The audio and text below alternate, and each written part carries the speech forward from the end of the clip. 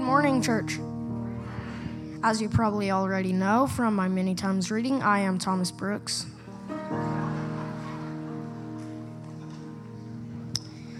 Do you believe Jesus can do really big things through small beginnings, like a tiny person such as myself introducing a big thing today, like today's study of God's Word? The kingdom of God starts small and grows large through the yes of faith in Jesus, inviting everyone into the expansive work of God's redemptive restoration. Please join me in reading as we prepare our hearts to worship through studying God's Word. Read Luke 13:18 through 30. He said, "Therefore, what is the kingdom of God like, and to what shall I compare it? It is like a grain of mustard seed that a man took and sowed it in his garden, and it grew and became a tree. And the birds of the air made nests in its branches." And again he said, "To what shall I compare the kingdom of God? It is like leaven that a woman took and hid in 3 measures of flour until it was leavened." He went on his way through towns and villages, teaching and journeying toward Jerusalem. And someone said to him, "Lord, will those who are saved be few?" And he said to them, "Strive to enter through the narrow door, for many, I tell you, will seek to enter and will not be able. When once the master of the house has risen and shut the door, and you begin to stand outside and knock at the door, saying, 'Lord, open to us,' then he will answer you, 'I do not know where you come from.' Then you will begin to say, 'We ate and drank in your presence, and you taught in our streets.' But he will say, 'I tell you, I do not know where you come from. Depart from me, all you workers of evil.' In that place there will be weeping and gnashing of teeth, when you see Abraham and Isaac and Jacob and all the prophets in the kingdom of God, but you yourselves cast out. And people will come from east and west, and from north and south, and recline at table in the kingdom of God. And behold, some are last who will be first, and some are first who will be last. All flesh is grass, and all its beauty is like the flower of the field. And the flower fades, but the word of our God endures forever." Amen. Thanks, Thomas. Good job, as usual, my friend. Big, explosive things come in tiny packages. Tell me if you guys are ready to continue to encounter God. Are you? That was about as convincing as if I were to ask you if you're excited about a dental appointment this week. No offense to my dentist. I'll get some emails too, actually. Are you ready to continue to encounter the living God through his word this morning? Yes. Here's the thing about encountering God. When people do, they're never the same. So if you think we can come in here, open our hearts before the word of God and ask the Spirit of God to speak and leave here the same, you're fooling yourself. When we encounter God and hear his voice, the Spirit of God transforms us more into the image of God, whereby we can be more faithful and fruitful in serving for the glory of God. That's why we worship God by listening to his word. Jake Carter, good to have you here, buddy. All of our college folks that are in town, and everybody else, I'll stop saying names. We're just glad to have you back with our family. We're going to look at this passage today and the nature of the kingdom. Now, how many of you all have ever heard of a guy named Ron Wayne? Have you heard of Ron Wayne? Table for one up here. Let me ask you another question. Are you ready? How many of you all have ever heard of Apple Computer? All right, and 1 or 2 of you. Ron Wayne partnered with 2 Steves in 1976 to start Apple Computer. He was the 3rd person. And after 12 years, Ron Wayne decided he made a decision based on what he could see and based on his understanding. He was of the conviction that personal computers would never take off. So based on his understanding, Ron Wayne sold his percentage of Apple for $800. Today, Ron Wayne is still alive. He lives in Las Vegas where he gambles, and what he sold in 1988 for $800 would be worth more than $20 million today. You don't believe me? Feel free to look it up on Wikipedia. True story. You know what else is true? That a lot of Christians make the same mistake. That we live by faith in what we see in our own understanding. We don't trust with God in all of our heart, and we sell our shares of the kingdom for what could be considered profitable. Hey, at least I get $800 out of this. And we miss the riches and the vast millions and billions that Jesus wants us to experience through expansion and participation in his kingdom and kingdom capital. We stop saying yes in faith. And so when Jesus is on his way to Jerusalem, we see this in verse 20. He's on his way to Jerusalem. This journey started for him in chapter 9, verse 52. He's finished with this section in Luke where there's a lot of confrontation and conflict with religious leaders. He spends this next section all the way from chapter 13 all the way through chapter 19, where we end with familiar faces like Zacchaeus and familiar parables such as the parable of the talents and stewarding that. He spends this time talking about the nature of the kingdom. And today he illuminates our hearts in ways that are difficult for us to comprehend as Texans, first and foremost, as Western materialists, secondarily, okay, and just third, as humans in general. First, he talks about the kingdom of God starting in really, really small ways. Now, as Texans, help me finish this sentence, Texans like everything bigger. Everything's bigger in Texas. So immediately we know this is countercultural for us. But even more than that, it's not just that God takes small things and makes it vastly fruitful, but he takes small openings and he introduces us and welcomes us into vast expansion of new creation. Eventually, the new heavens and the new earth come through the small doorway of Jesus himself. And as Westerners who are materialists, we love a culture of abundance a lot. Can we just widen the top of the funnel as much as possible? Can we just be as enlightened as we can be? I mean, is there really only one way? Jesus alone? One door? Come on. So it's graining against the culture that we're swimming in. And the third thing that we see is that the kingdom of God, it celebrates and includes people who are normally marginalized, overlooked, and poor. And please receive this with the respect that I have. For privileged people like us, we're not comfortable with the marginalized, the overlooked, the unwanted. I mean, surely the 2 a.m. phone calls, not for people like me. But Jesus says the kingdom of God is actually held in that overlooked, forgotten child or neighbor or coworker.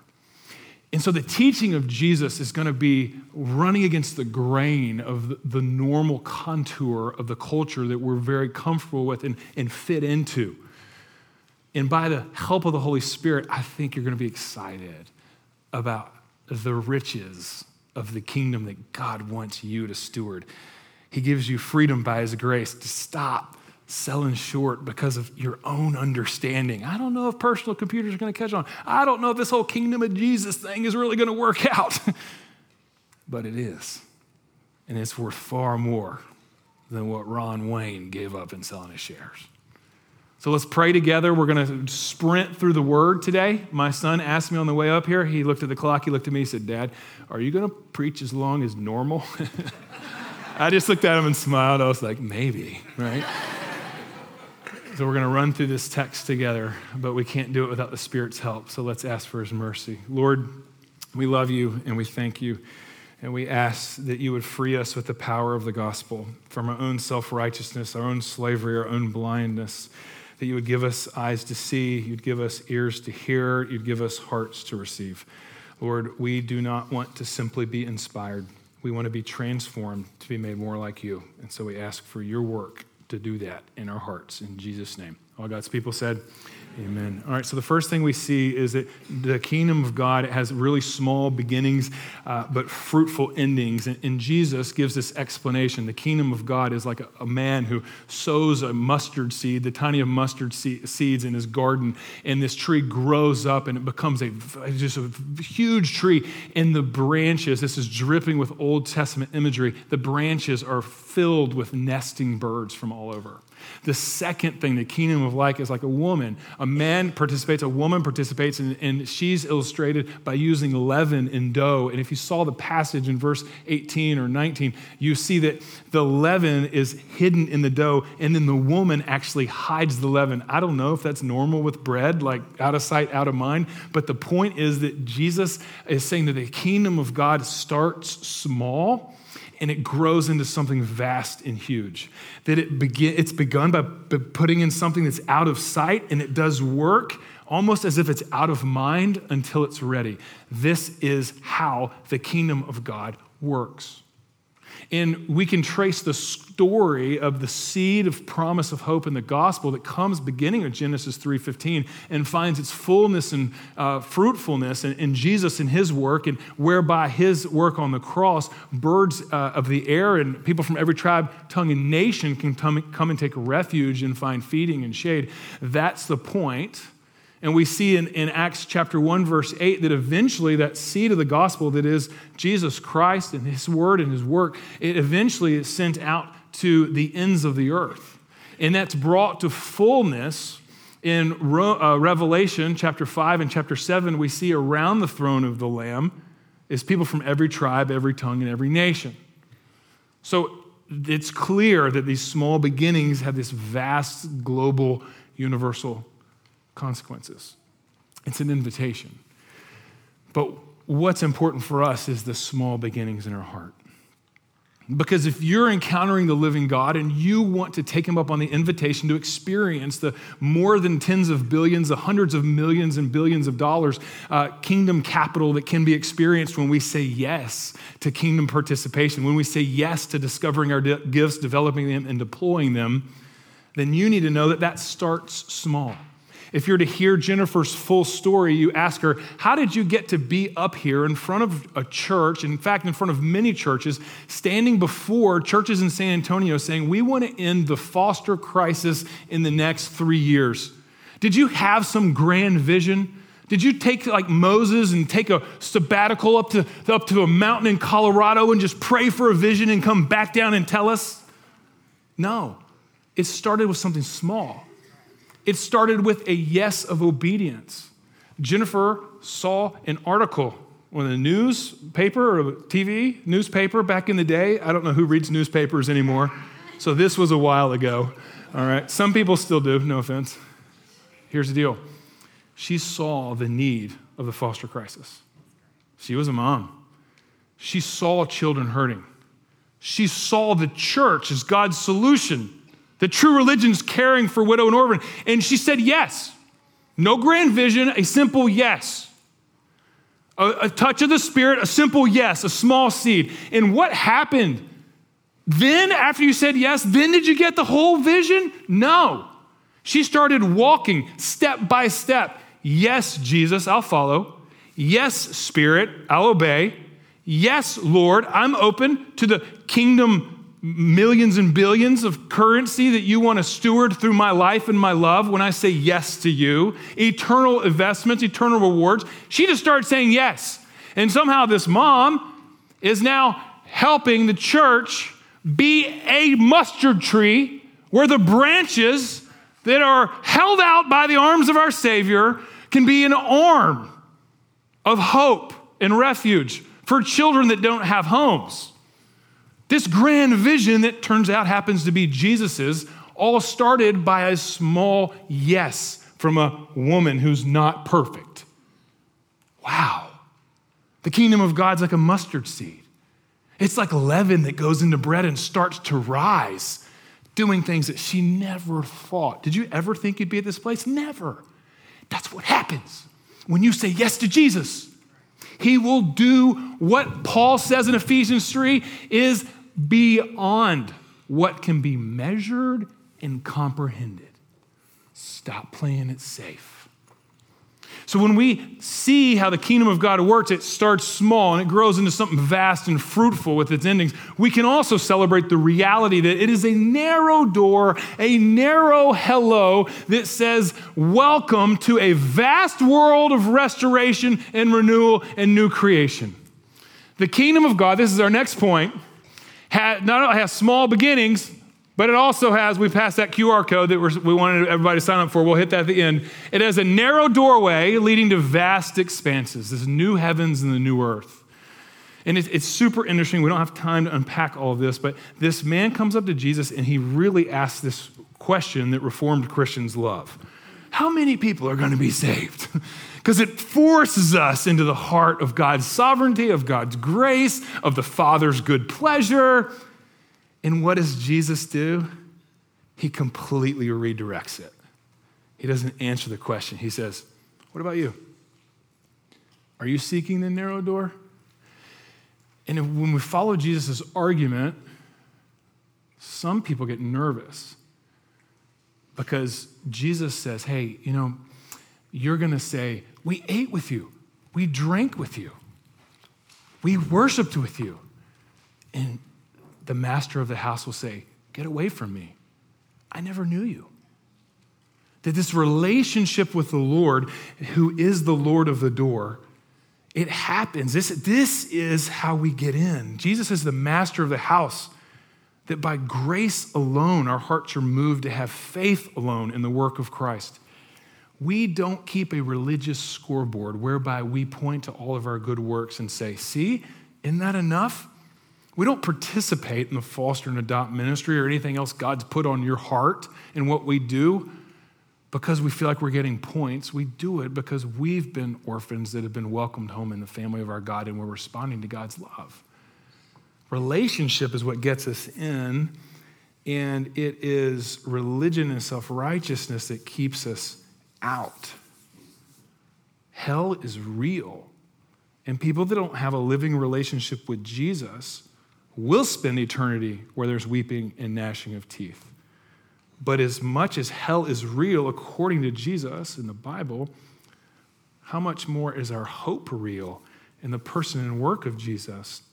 Because he lets us in to this new creation life that is participation in eternal realities, knowing that one day everything that is sad will become untrue.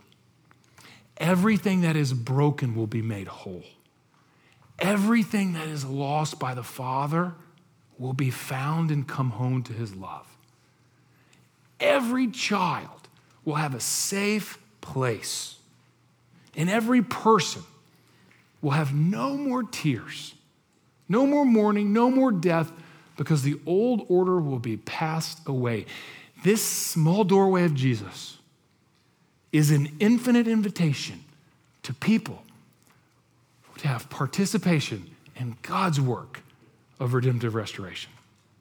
And that is a one-day reality that will be fully consummated when Christ returns, that we can have an already participation with through saying yes to Jesus, to saying yes to the small stirring of the Spirit, to say yes to discover our gifts or to open our wallets or our homes, to say yes to opening our calendar or our arms, to say yes to the Spirit's moving through Christ.